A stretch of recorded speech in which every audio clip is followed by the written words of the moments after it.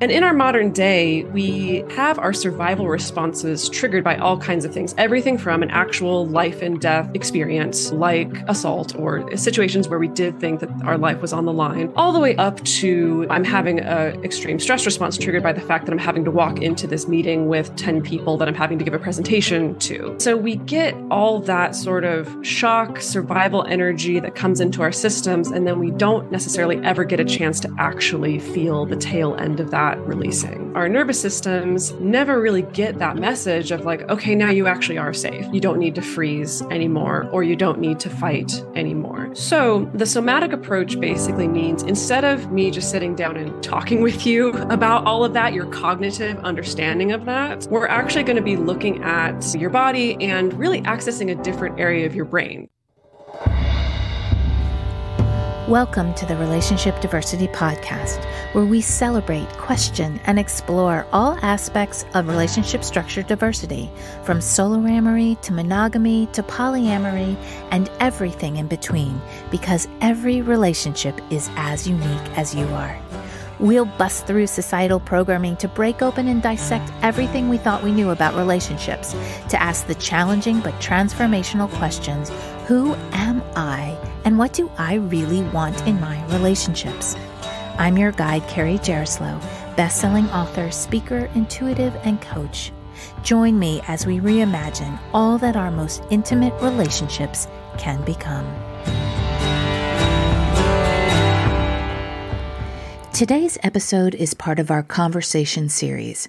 I'm just one voice in this relationship diversity movement, and it's important to bring more unique perspectives into the conversation. Today, I'll be talking with Orit, Krug, and Dedeker, Winston, all about somatic and movement-based therapy, what it is, and the importance of embodiment to shift and heal trauma and hurt. We discuss how this applies to diverse relationship structures, specifically non-monogamy, where many people read books, listen to podcasts, and may comprehend the dynamics intellectually, but still really struggle to feel ease and joy in the experience. Somatic therapy may be the thing that really helps you find the fulfillment you most desire in your non-traditional relationships. But first, a little about them. Orit Krug is an award-winning, board-certified dance movement therapist. Orit specializes in helping individuals and couples heal from past trauma and enjoy healthy, satisfying relationships using her unique approach with dance therapy. For over 13 years, Orit has transformed the lives of more than 5,000 clients from 12 different countries. Her programs and retreats have helped hundreds break free from unhealthy relationship cycles and experience incredible transformations in their love lives. Before starting her business, Orit led thousands of therapy sessions with psychiatric patients who went from feeling suicidal to joyfully dancing and reigniting their desire to live again within less than an hour. Orit is the founder of the Mind Your Body podcast and has been featured in Daily Om, Glam, Thrive Global, The Health Science Journal, Insider, and more. Orit is currently thriving in a polyamorous marriage and navigating parenthood to a toddler in the suburbs of New York City. Dedeker Winston is an educator, somatic experiencing practitioner, and co-host of the Multiamory podcast, a research-backed relationship advice show that centers on non-traditional relationships. She's the author of The Smart Girl's Guide to Polyamory and Multiamory: Essential Tools for Modern Relationships. Let's get into the conversation. Hello, everyone, and welcome to this episode of Relationship Diversity Podcast.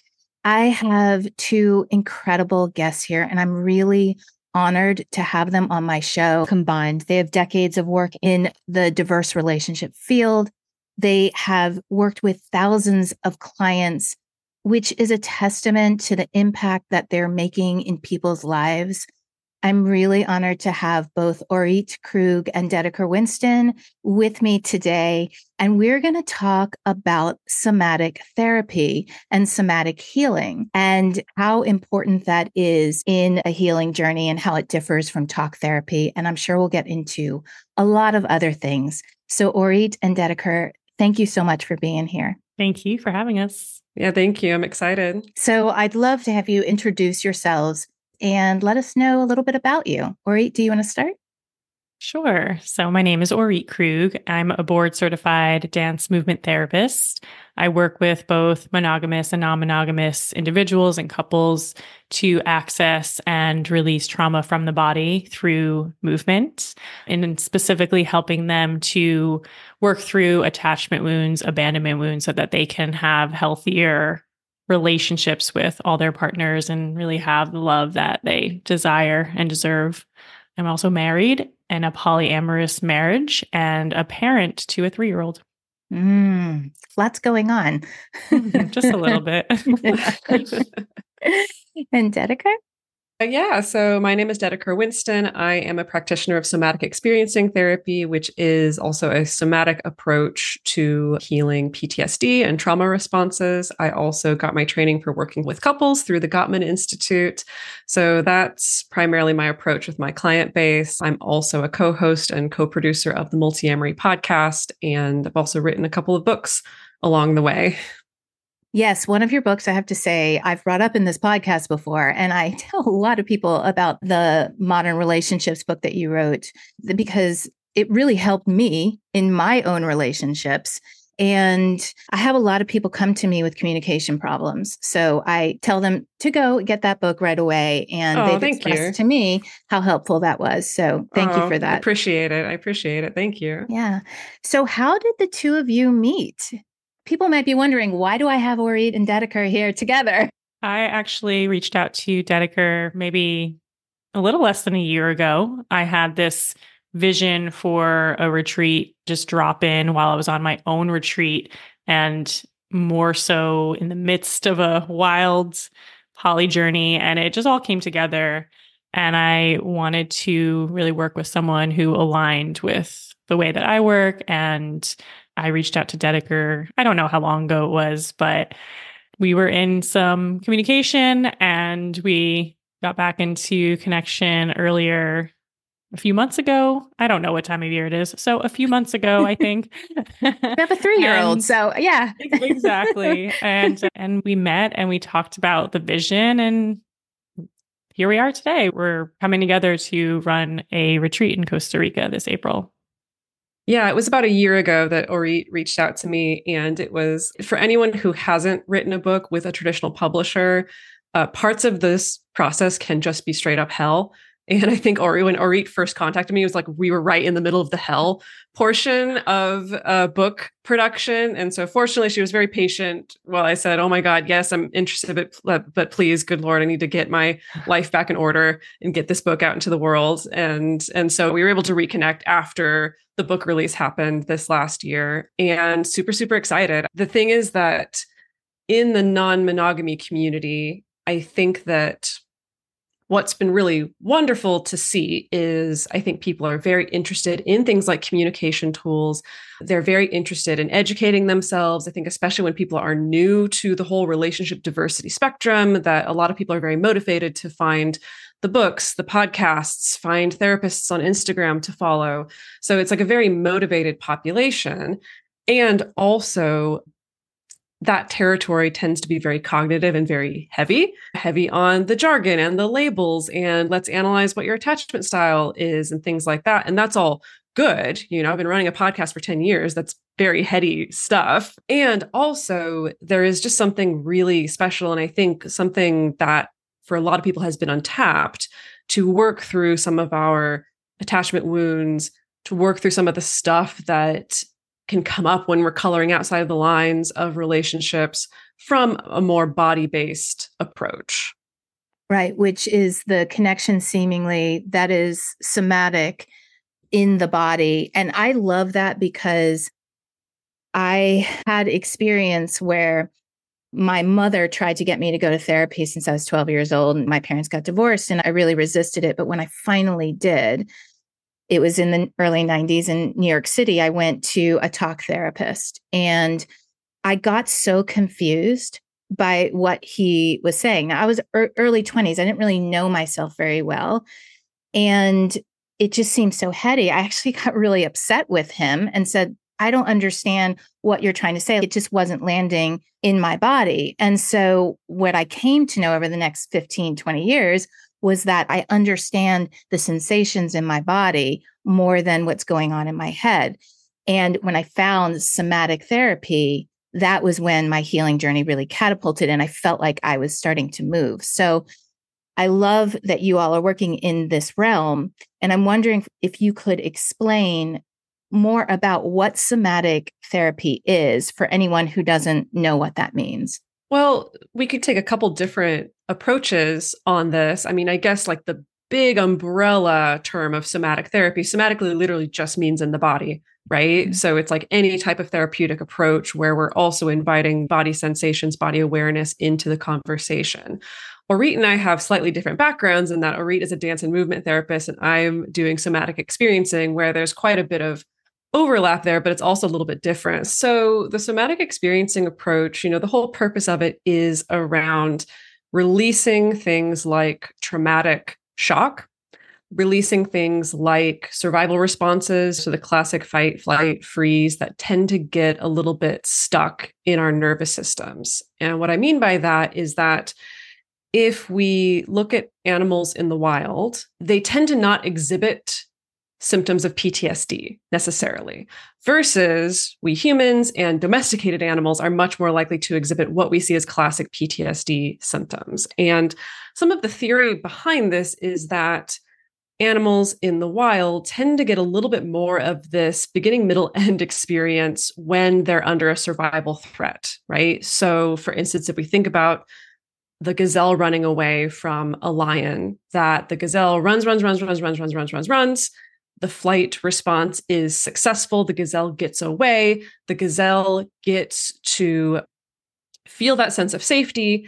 And then what we also tend to see is specifically gazelles and prey animals tend to do this activity labeled as pronking, which is they'll also, after they've survived a near-death experience, they'll tend to jump around. And we tend to anthropomorphize that as like a victory dance. But it's theorized that this is like a discharge of kind of that extra survival energy, right? As the adrenaline is coming down, right? Same thing with a freeze response, that if your fight response as an animal hasn't worked, if your flight response as an animal hasn't worked, the freeze response comes in to tense your muscles, to get you to play dead, which either means maybe the predator is going to go away and not want to eat me, or maybe what the predator does eat me, it may be actually less painful. That's something that's actually happening on this functional level in your nervous system. And in our modern day, we have our survival responses triggered by all kinds of things, everything from an actual life and death experience like assault or situations where we did think that our life was on the line, all the way up to I'm having an extreme stress response triggered by the fact that I'm having to walk into this meeting with 10 people that I'm having to give a presentation to, right? And so we get all that sort of shock, survival energy that comes into our systems, and then we don't necessarily ever get a chance to actually feel the tail end of that releasing. Mm-hmm. And so sometimes our nervous systems never really get that message of like, okay, now you actually are safe. You don't need to freeze anymore, or you don't need to fight anymore. So the somatic approach basically means instead of me just sitting down and talking with you about all of that, your cognitive understanding of that, we're actually going to be looking at your body and really accessing a different area of your brain, the amygdala, where these experiences, these traumatic memories are actually stored. And when I'm working with clients, usually we're paying attention to when they think about the traumatic experience or in their day-to-day life, when they notice themselves starting to get triggered, we get really curious about what's actually going on in their body. Is it that you start to sweat? Is it that your shoulders start to cave in on each other? Is it that your fists start to clench? Is it that your jaw starts to quiver? Whatever it is. And I'm often working with clients to feel those experiences, to reduce the panic around feeling those feelings in order to actually have that defensive response complete a little bit. So that's one part of the work. And then another part of the work is also helping the client build up more of a sense of an actual felt sense of safety and security in the body. So actually feeling that sense of relief, actually feeling a sense of safety. Again, sometimes it's about your brain can understand, okay, I know I'm not in that bad situation anymore. I know I'm at home with my partner and it's safe and it's okay. And everything from the neck down doesn't understand English or logic. And it's about how do we transmit these messages of safety and security into your nervous system, not just into your brain. Definitely. I could talk for 6 more hours, but I'm going to pause right there. Well, I love this because I really identify with what you're talking about, because even at the end of my day, I have about 100 balls I'm trying to keep in the air. And so that's in addition to any of the trauma that I'm trying to work on. And my nervous system just never settles unless I'm really focused and intentional and have tools to allow myself to settle, to take a breath, to release the day. And I think we live in such a stressful world where a lot of the narrative is push, push, push, push, push, and excel, excel, excel, and always try to do better. And it's like there's never that room to really settle.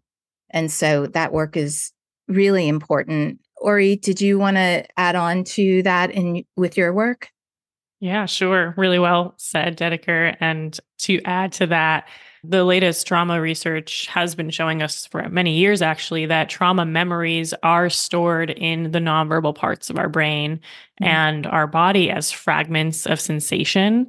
And this, like Dedeker was saying, is part of the amygdala. The hippocampus is also, when they do brain mapping, it shows that it shrinks in volume, and that part of our brain is responsible for distinguishing past from present. So as long as you can tell your mind, hey, my partner is safe, they're not doing what my ex did or whatever the trauma was, the brain's not understanding that. And that's the same thing that can happen in traditional talk therapy, where we are primarily using our prefrontal cortex, the part of our brain that governs logic and language and reasoning. We use that part of the brain to talk about our trauma, but that's not where the trauma is primarily stored. So that can be a big disconnect for people. The brain mapping that research has shown is this part of the brain actually goes offline. So if we're trying to process trauma through this part of the brain that was going offline during trauma or during chronic stress, it doesn't really work for a lot of people who need that nonverbal processing. And so when we go back to the notion that trauma memories are stored as fragments of sensation, then what I do with my clients is, to begin, I just simply start to have them connect to their body through very gentle, safe movement, which will inevitably bring up similar sensations that are reminding them that are the trauma memories stored in their bodies. And this can be true for anyone who's never really done any movement-based activities. This is true for my clients who are diehard yogis, who are past professional dancers. It's the kind of unplanned organic movement that's like, oh my God, what am I feeling? Like I'm feeling this fear come up through my chest or through my throat or wherever it's coming up. And all of a sudden it feels like this trauma from the past is happening all over again. But in the safety and container of a therapy session and the safe therapeutic relationship, which we want to build first, I can help my clients. We can help our clients in that moment of opportunity. They can feel that fear coming up through their body, but we can help them regulate by staying connected to their body, staying connected in the therapeutic relationship instead of what they're usually doing. Let's say with their partners, a conflict comes up and they're already in that freeze response, which, as we heard, is a very ancient kind of severe response to save your life. So a lot of people in real life conflict will go into a freeze response. They're not even there anymore. They can't work through the conflict. That fear is so overwhelming and hijacking their nervous system and body. But if that same fear starts to arise in session, we have that moment of opportunity to help them move through it. but they literally can move through it in a way that is uniquely helpful to each client.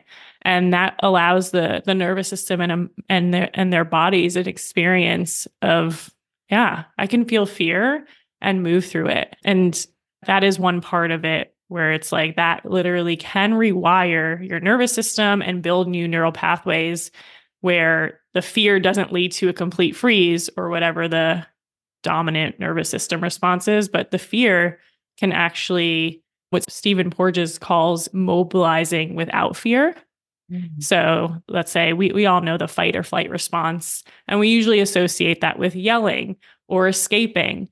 It's the sympathetic nervous response that happens with fear, the fighting, the yelling, the aggression, but we can be in a sympathetic nervous system response without fear, which is more like speaking up with empowerment or playing or moving. And so we're still in this active state, but it's without this fear. And that's how we could, going back to the example, stay in conflict, perhaps speak up for what we need, and work through some really difficult things that come up in relationships. Yeah, I was going to say specifically in non-monogamy or diverse relationships, there's a whole slew of emotions that come up that maybe don't come up in monogamy, or probably do, but maybe are not looked at in the same way. And so your work with diverse relationships, non-monogamy, seems like this somatic therapy will really help people navigate these new areas. Is there an integration of the head and the heart and the head and the body? Because I feel like when I'm in that place of, I'm kind of like cut off right here at the neck, it's either in my head and fuzzy or in my heart and my body, and I'm feeling all these things. And it seems like at some point there would want to be this integration of the two. Can you speak to that? Yeah, what you're describing is super duper common for, I think, all human beings in all types of relationships. I think especially in modern Western culture, where we are encouraged to just be floating heads, really. That's really the important part, is like leading with your head and understanding things and leading with logic. And so, yeah, I think feeling that disconnect is very common, especially common with people who are playing around with any other type of non-normative relationship. All the time I get people coming to me, it's like, I've read the books and I've listened to your podcast, and like, I get it. Like, I get it. I get it. I get it. I get it. I get it. And why do I feel this way still? For some people, if they're not necessarily choosing to work on this, it's just a time process of, okay, maybe eventually over time, your body will realize that this is actually safe. You'll have enough experiences of safety with your partner that eventually then you won't have as much of a quote unquote freak out or as much of an intense emotional reaction around stuff. And that is the case for some people. But for other people, sometimes that disconnect can be a cue that there's something in there. There's some kind of like attachment trauma that's still being carried with you. There's some kind of trauma or baggage from a past relationship. There's some sort of abandonment trauma that's still there that we can, when we're not here just talking about the philosophy of non-monogamy and talking about jargon and talking about terms, that we can actually create space to hold those sensations as they're coming up and start to connect the dots. And what I find with people most of the time when I'm doing any kind of somatic experiencing session with a client, people are often surprised by what comes up when we turn down the volume on just the talking, on just the brain, and just see what they're feeling and what images are coming up, what memories are coming up. They'll be really, really surprised.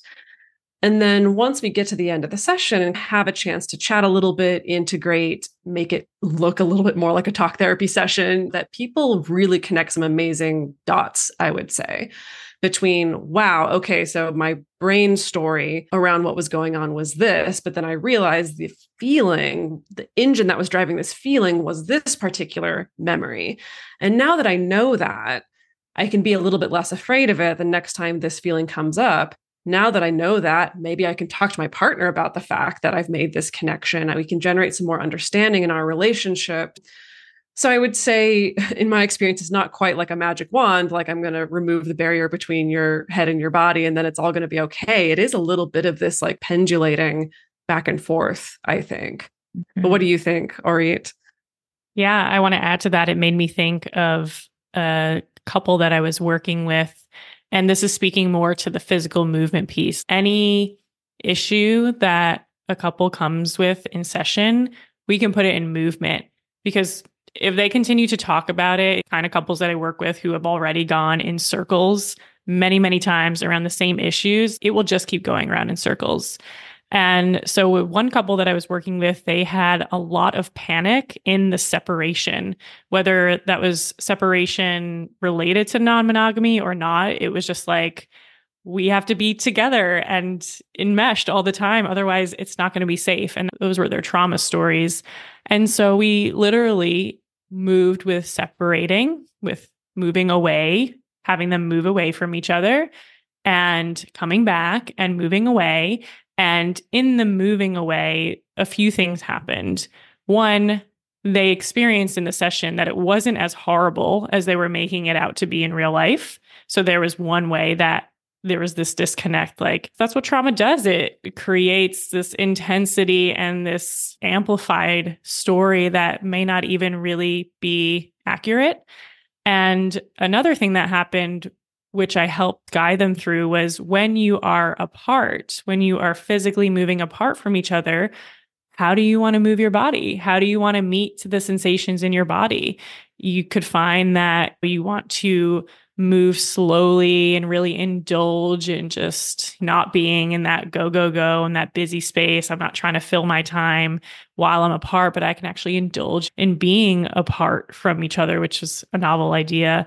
And really learning how to meet yourself in your body. Do you want to hold yourself, hug yourself? Do you want to stretch? It could be anything, and it's very unique to each person. And then how and when do you want to come back to each other? Because a lot of times at the beginning, they would come back to each other because they felt guilty. They felt bad, but they didn't truly, at least one of them didn't truly want to really give up that independence yet. So getting comfortable with that in movement too, like, oh, I wanted to come back and reconnect now, but I can see that my partner hasn't. There's another opportunity for fear coming up or anxiety coming up in the body and moving through that. And having an embodied learning and understanding and continued experiences of, I can take care of myself in this way, even when my partner isn't fully available. And this is speaking a little bit to breaking codependent patterns. And then the last layer is, when you do come back together, how do you want to do that? Because it was so serious. The way that they were talking about it is like, well, when can we reconnect? And what do we want to do? And it was just very stale. And so in movement, it was like, oh, well, they kind of were like flirty, and I can roll my shoulders and we can brush up against each other and we can come back to back and just play and find some new excitement, even in a very long-term relationship. And they really ended up saying that the way that they thought about separating was so detrimental in their minds, but actually when they moved it together in session, it was fun. It was tolerable. It was more than tolerable because they actually made it enjoyable, and they can find joy in separating and coming back together in a new way. And this happened in maybe a session or two. When you talk about that in terms of long-term relationships, it seems like bringing it into the body and embodying the emotions helps to break that loop of always doing things in the same way, always saying the same things, always coming back to the same conversations. It really seems to break that pattern. Do you find that? I also wanted to do a recall of what came up in our conversation the other day, is that it's the kind of funny thing where the body will very rarely lie to you or to someone else if you're letting them see and if you're sharing that. And our brains are really good at lying and denying and maybe not even as extreme as lying, but even just I don't really want to admit that I feel this way. And so I'm going to interpret it. I'm going to put different words on it to make it more palatable, not just to the other person, but to myself as well. And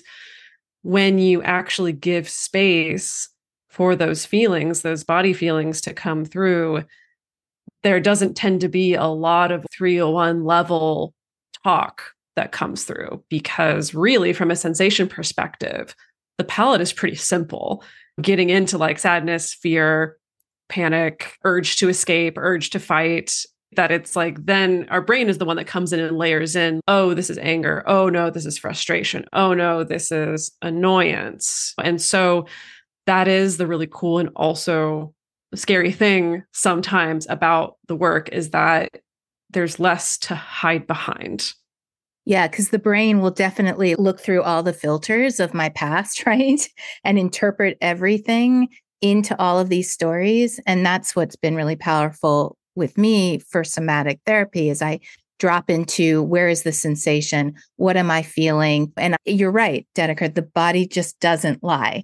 And I feel that that is really helpful when you're wanting to move in your healing. And that's, I think, why talk therapy never really did it for me, because I could talk myself creatively in and out of everything.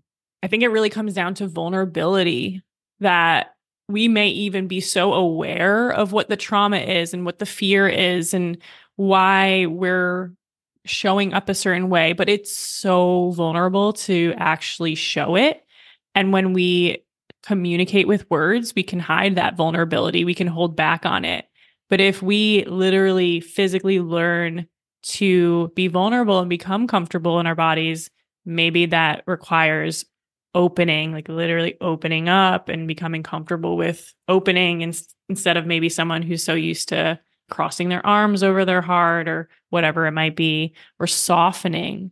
This reminded me of another example of a couple I was working with just in the first few minutes of session.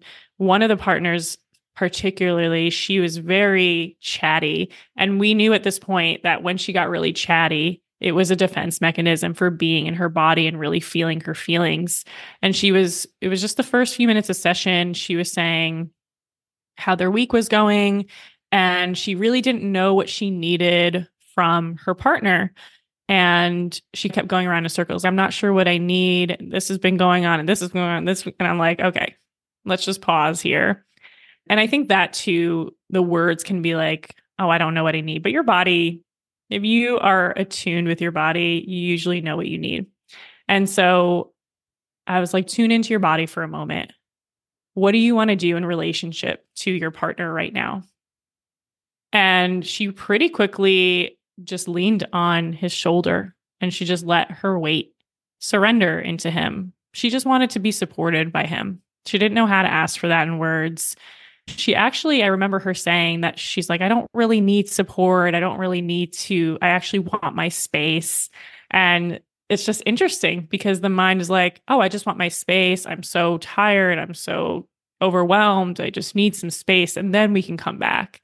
And I almost think that's just like a fear of asking to really be held, because that can be so shamed, right? It can be so shamed, like, oh, you need reassurance or you need to be held. I think that's, at least in my relationship experiences, that's not always well received. And so when we asked her body what she felt her body wanted to do, it was like, yeah, I just want you to hold me. It's simple. Yeah.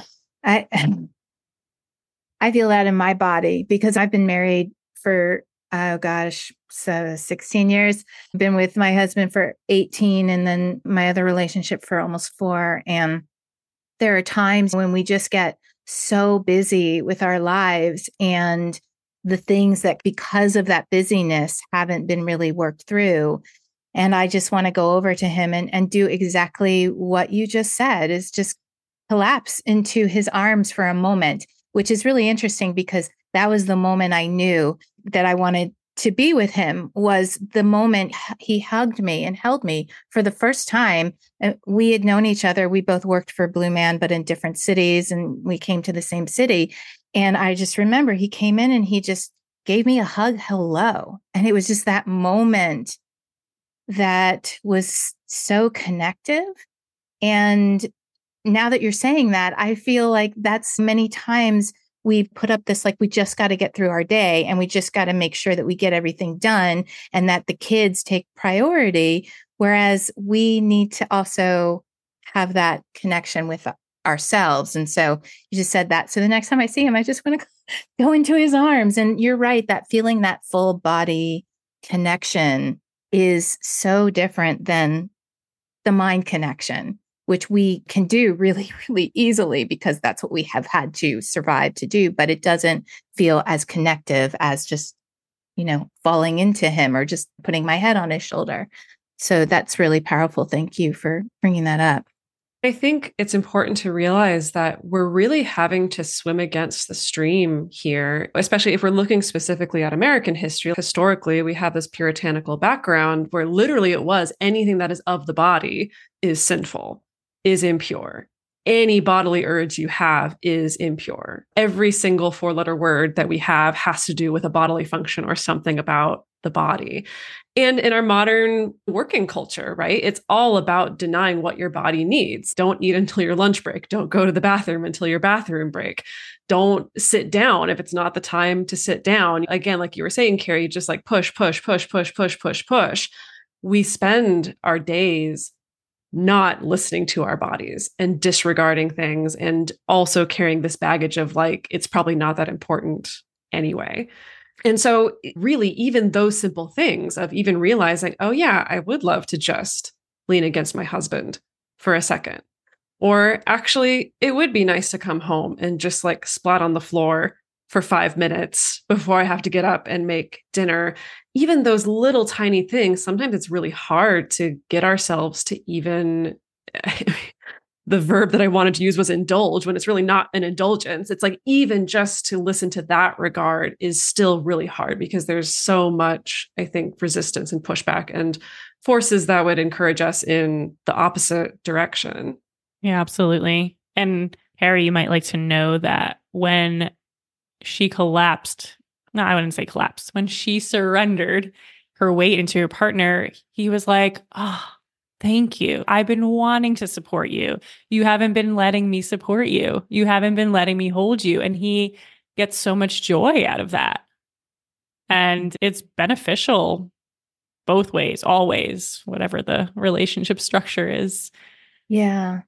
Oh, so I love some of the tools that you just said, Dedeker, of how to start introducing the awareness of ways to get into our bodies.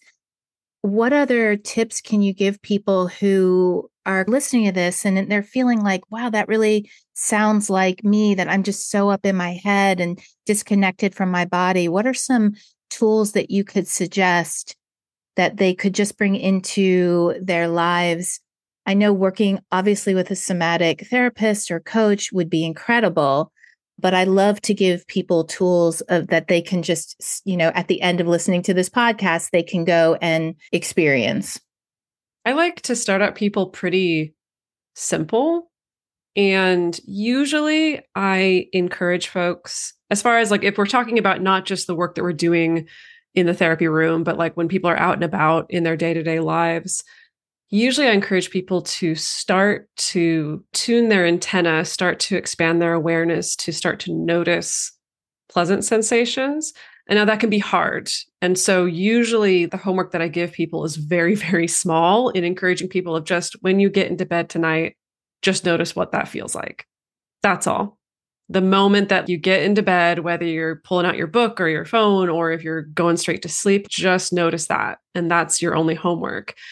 And it's a good opportunity because usually when we're getting to bed is, we're winding down to the end of the day, the brain is starting to wind down, and ideally there's not as many distractions around, and that you can just check in with a sense of like, oh, it's nice to be in bed. Or even if it's checking in of like, it's not nice to be in bed because my body hurts, or it's not nice to be in bed because I have anxiety about the fact I'm going to have insomnia tonight, like the past few nights or whatever. But even that, even with the check-in, if there's still information that comes through, even if it's noticing something negative, for me, when I'm working with people, I find that still helps just in opening up that channel and opening up that awareness in the first place. That's usually the place that I start with people. There's a lot more that I tend to do. I love that simplicity because, especially people who have very busy lives, simple is the way to ground it into a daily habit. Mm-hmm. Orit, do you have any suggestions? Yeah, absolutely. I also like to keep it simple because the body can bring up so much complexity, especially when we're not used to being tuned in. And on the subject of us moving so quickly through our days that we don't stop to really feel our bodies, to feel where we are in space. I like to have people experiment with moving slower. And that could literally be like, all right, if you're at your desk and you have to go to the bathroom, can you move awkwardly slow to the bathroom? Or if you're going from room to room, if you have multiple rooms, it doesn't even mean that you have to take up more time, although you can if you have that luxury. Maybe you move slower but take bigger steps. You get to the bathroom in the same amount of time. So just changing it up. And usually when I work with people in sessions, when I have them move slower, there is a good amount of anxiety that comes up because they are not used to it. Some people do respond like, oh my God, this feels so good. I do need to move slower. And eventually people get there as well. But it brings up a lot of anxiety because there's a lot of it's shame or I'm not going to get enough done. Or some people's traumas are literally tied to if I move slow, I'm not going to be safe. I was working with a client whose big trauma was being stuck in a house fire.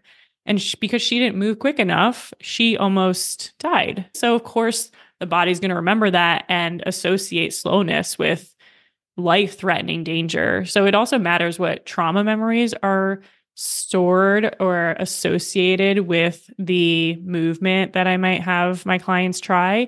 But starting to move slowly and even starting to move really, really quickly as experimenting with the opposite and is really helpful. There's all sorts of different movement qualities that people can explore moving with control, like controlling the speed that's on the same page, controlling the direction, or maybe I'm just moving more freely and starting to see what that brings up. And I do like to encourage people to approach that with curiosity and play, and again, not take it too seriously.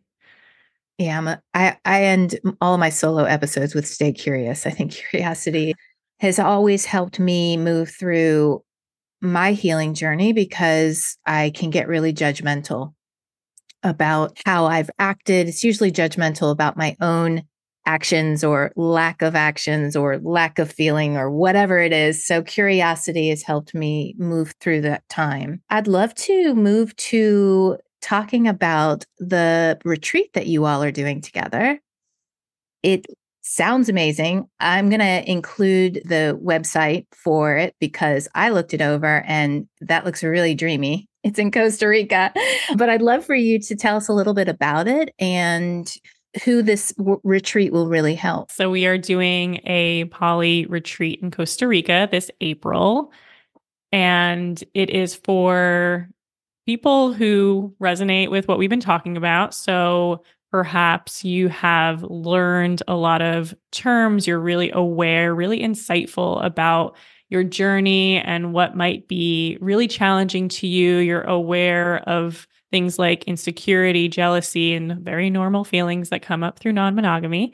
And you understand it, but it's just not really resonating in your body in order to be able to shift the way that you show up or change the way you may respond to these feelings. You may be continue to feel hijacked by these intense emotions, which is blocking progress in the health and the deepening of love in relationships.